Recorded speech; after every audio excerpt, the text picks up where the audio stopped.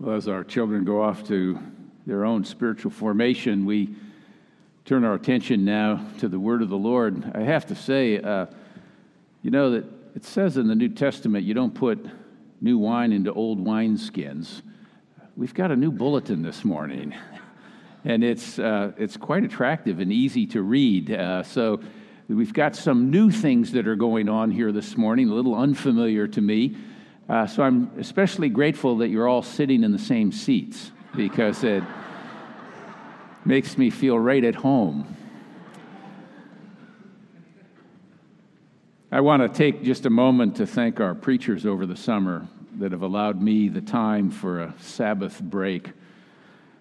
Reverend Dr. Tom Toole and Reverend Dr. Tom Erickson, along with our summer interns and our own San Marino Community Church clergy, did a wonderful job of preaching, lifting the quality of our worship here to new heights. So thanks to all of you for your faithful witness in this course of the summer. The experience of our corporate worship here in the church each and every week brings so many blessings. It's so good to be back. This morning we begin a new series, a sermon series on relationships that transform our lives. We're going to look at encounters between Jesus and people like you and me in the biblical narrative that resulted in some kind of transformation in their lives. Jesus got beneath the surface of their superficial self-images and self-understandings, underneath the masks they wore and the ones we wear, where we often find ourselves hiding out, self-isolating, lonely, even self-destructive. This morning, Jesus removes the mask of self-importance from his disciples and encourages them to receive a child, even to become children, if they're to enter the kingdom of heaven. So let me read now from our text of Scripture from the Gospel of the Gospel of Luke, the 9th chapter, verses 46 to 50.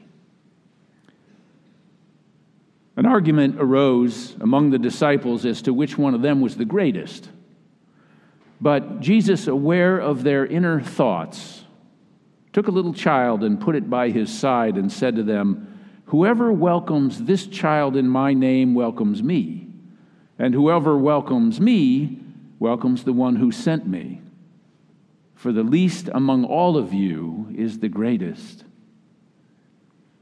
John answered, "Master, we saw someone casting out demons in your name, and we tried to stop him because he does not follow with us."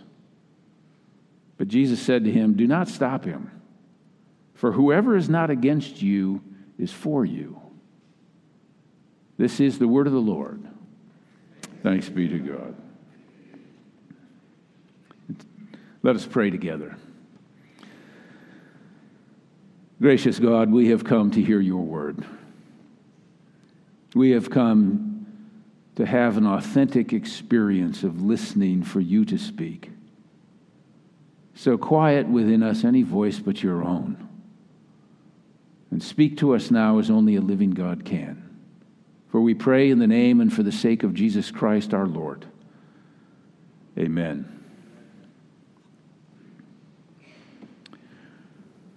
Well, thanks to this wonderful, renewing, restorative summer sabbatical, I did a lot more flying this summer than usual.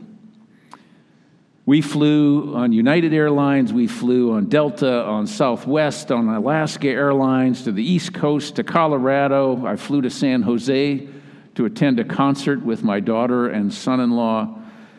I flew from Nashville up to New Jersey, and I flew back from New Jersey to LA. But I'll let you in on a little secret.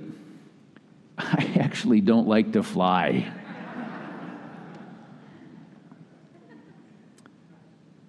Perhaps, like me, you receive all of these invitations in the mail for credit cards, and the teaser is that you'll be able to get miles so you can go on another flight.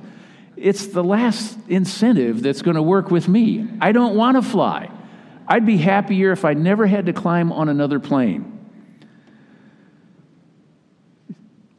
It feels to me a little bit like we're all being stuffed into a cattle car on a railroad or a truck.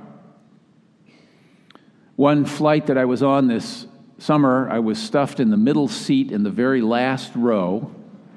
I could see everybody getting on the plane, and I felt like I was on a carnival cruise I did not want to be on. Now, of course, one of the reasons that I don't like to fly is that the seats are not made for somebody my size. And unless I want to pay for a first-class seat, which I'm too cheap to do, I end up feeling like I'm in the nursery school at the table on one of those little chairs. I can't tell you how many times the food carts have banged into my knees because they don't fit behind the seat in front of me. So by the time I even get to the airport, I have a chip on my shoulder. This past month, I arrived at the airport for my flight. I was at the gateway, and the time came to board the plane, and that time came and went. So I approached the gate agent, and I asked, when are we going to board? She told me that there were only 20 people on that flight, and they were waiting for instructions from the carrier. About 5 minutes later, they announced that the flight had been canceled, and we'd already been booked on the next flight 2 hours later. I was furious. I said, I want to speak to a supervisor. Earlier that day, I had canceled another flight that I had made, and they were going to charge me a $200 change fee. I wanted to know why when I changed my plans, it cost me $200. They changed their plans, it doesn't cost them anything. They do it with impunity. So to underscore the point with the supervisor, I heard myself saying, I get paid a lot of money for my time. Where's my compensation for the 2 hours I have to spend here in the airport waiting for my next flight? I have an obligation I'm trying to get to, and I want to be there on time. You know, I found it rarely really works to puff yourself up as somebody who's really important. And you guessed it, I didn't get anywhere with that supervisor. So I found myself at the next gate fuming, waiting for 2 hours for my flight. And in that state of mind, I looked across a couple of rows of seats at the gate, and there was this older African-American woman waiting for her flight at that gate, and she was wearing this T-shirt, and it simply read, "A faith untested is a faith unused." Well, that little message had a way of reorienting me that day. Put me in my place in a good way. Things didn't go my way. And since I'm the most important person in my life, my inconvenience should be everyone's concern. At least I seem to want to make it everyone's concern. Instead, I was called back to see things through a little different lens. Perhaps my faith was being tested. Perhaps I should let my faith be the seat of my behavior instead of my own delusions of my own importance and self-interest. So I said a little prayer right there. All right, Lord, I get the message. Do you really have to broadcast it like that? I felt as if she was wearing a billboard that was flashing at me. So we come to this story where there's this argument among the disciples as to who's the greatest. And they needed to be put in their place in a good way. But Jesus, aware of their inner thoughts, took a child and put it by his side and said to them, "Whoever welcomes the child in my name welcomes me, and whoever welcomes me welcomes the one who sent me. For the least among you is the greatest." Jesus removes the mask of self-importance and turns their attention towards service in the kingdom of God.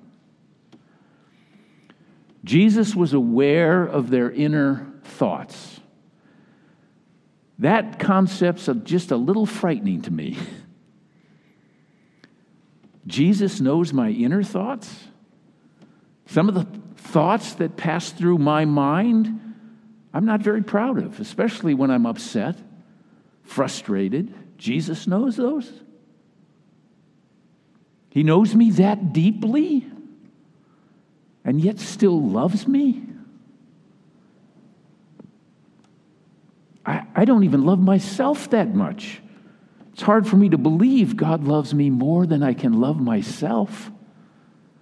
He knows me more than I know myself. So these disciples are arguing about who's the greatest among them. That is a question we're all familiar with. Our culture is absorbed with greatness and power. We endlessly pursue competition to determine who in the end is the greatest.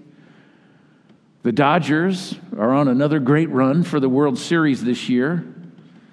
We now have 2 pro football teams in Los Angeles, and we're building a stadium for them. The U.S. Open's underway, but we know now that Serena Williams was denied her 24th Grand Slam championship, losing to a 19-year-old Canadian yesterday. What about Rafael Nadal today? What will happen?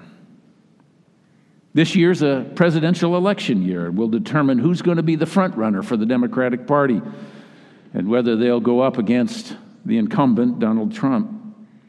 We're obsessed with winners and greatness.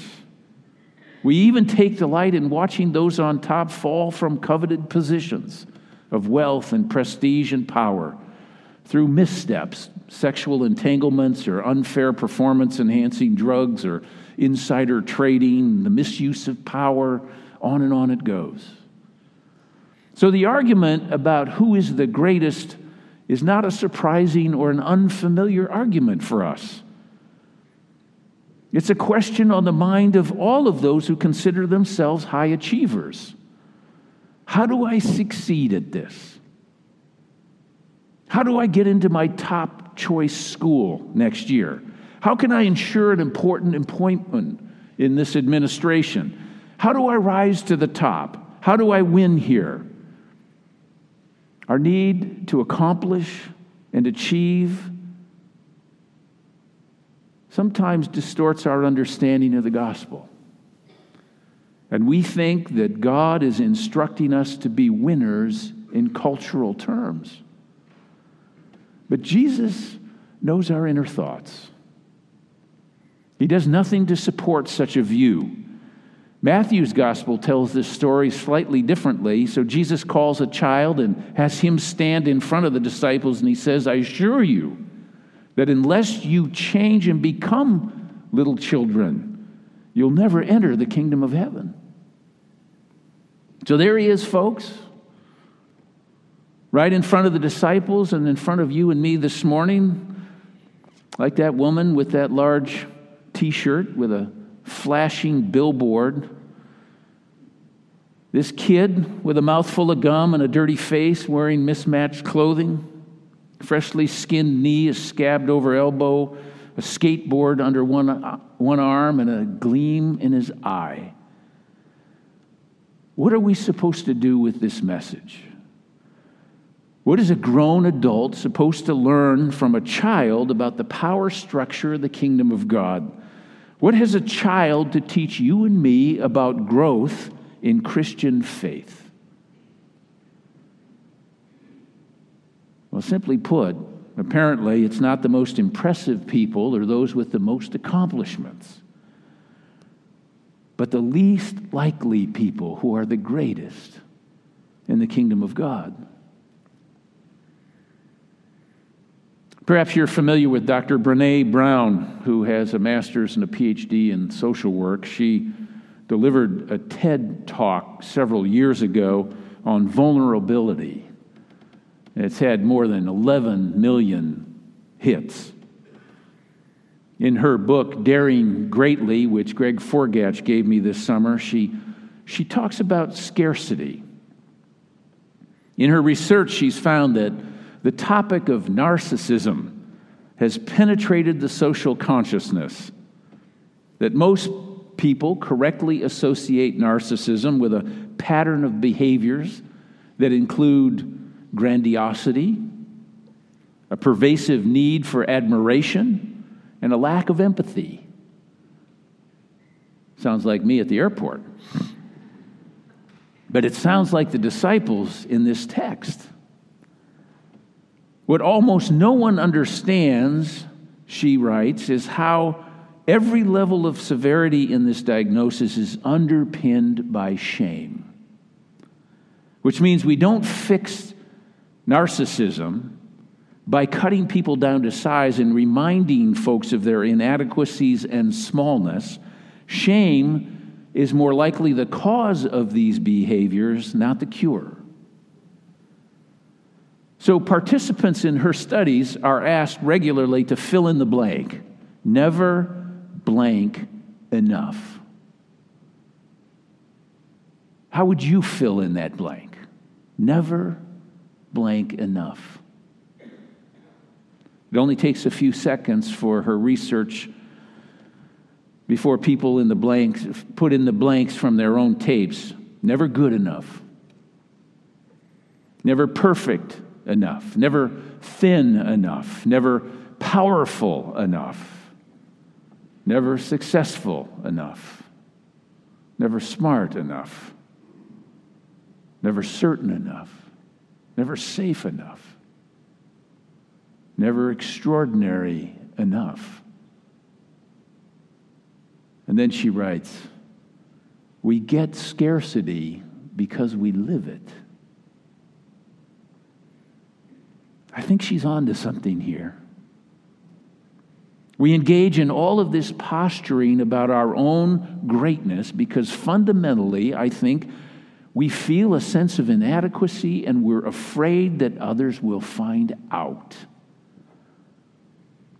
We wear these masks of self-importance rather than risk actually becoming vulnerable by opening ourselves up to one another, by being more interested in others' lives than we are our own. We get scarcity in life because we live it every day. Lynn Twist, in her book, The Soul of Money, writes, for me and for many of us, our first waking thought of the day is, I didn't get enough sleep. The next one is, I don't have enough time. Whether true or not, that thought of not enough occurs to us automatically before we think to question or examine it. We spend most of the hours and the days of our lives hearing, explaining, complaining, worrying about what we don't have enough of. And before we even sit up in bed, before our feet touch the floor, we're already lacking something. And by the time we go to bed at night, our minds are racing with a litany of what we didn't get or didn't get done that day. With all that going on inside of us, it's no wonder that before we leave the house, we put on this mask of self-importance and we begin the competition for who's the greatest. According to Jesus, the greatest is the least among us. The disciples continue to misunderstand his point when John, later in the passage, responds that they found someone else using Jesus' name, and they said, we tried to stop him because he does not follow with us. He's not one of us. Here Jesus is holding a child before them, a living, breathing symbol that they're to welcome those who are not one of us. The kingdom includes people who are not one of us. But again, the disciples don't get it. Neither do we. We exclude those who are not one of us. Though Christ extends this radical kind of hospitality, to the least of these. You know, children are content to play all day long and never add up the scorecard at the end of the day. Their worth is not dependent upon what they can manage to get done or what they can check off their to-do list. They approach life with a sense of wonder and awe that allows them to both believe and to make believe. Remember that great equalizer when we were kids? Ollie, ollie, income freedom. Game's over, let's start another one. Children laugh at life's incongruities. They also laugh at themselves. Now, I know children are not to be idealized here, and not all laughter among children is kind. But at its best, the ability to laugh at ourselves keeps a perspective that's so critical. And in a sense, it's a willingness to be cut down to size and emerge from that experience liberated rather than devastated. We get to stand outside of ourselves and see how truly comical our pretensions to greatness really are. So here's the thing. Here's the real irony for the disciples and for you and me.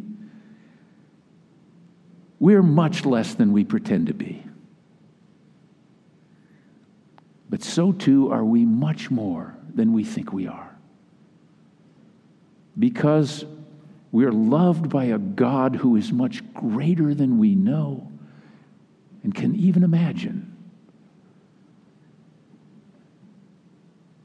Children, when they play, take for granted that the rules of the game can change, that life is full of change, and every day is stocked with possibilities and opportunities.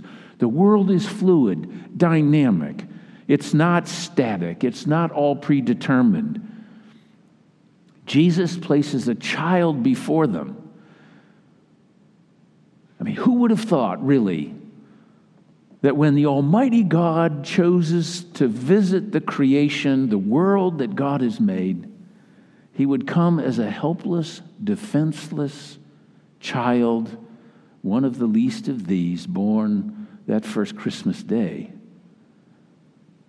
Our great and gracious God intervenes in human history and in your history and in mine and places this child before us. In so doing, the Lord disarms us, invites us to take off our masks of self-importance and to become authentic human beings as we were created to be, who learn to truly love in real relationships with others instead of hiding behind the masks we wear. Unless you become like one of these, you can't even see the kingdom of God. Thanks be to God. Let us pray. And so, gracious God, we come. We grow up. And we take on the responsibilities, the duties of adult lives, and that is as it should be. But, O Lord, as we give up our childishness, help us to retain our childlikeness. Remove our masks of self-centered importance so that we may not only worship you, but we might enjoy you forever as well. We pray in the name of Christ. Amen.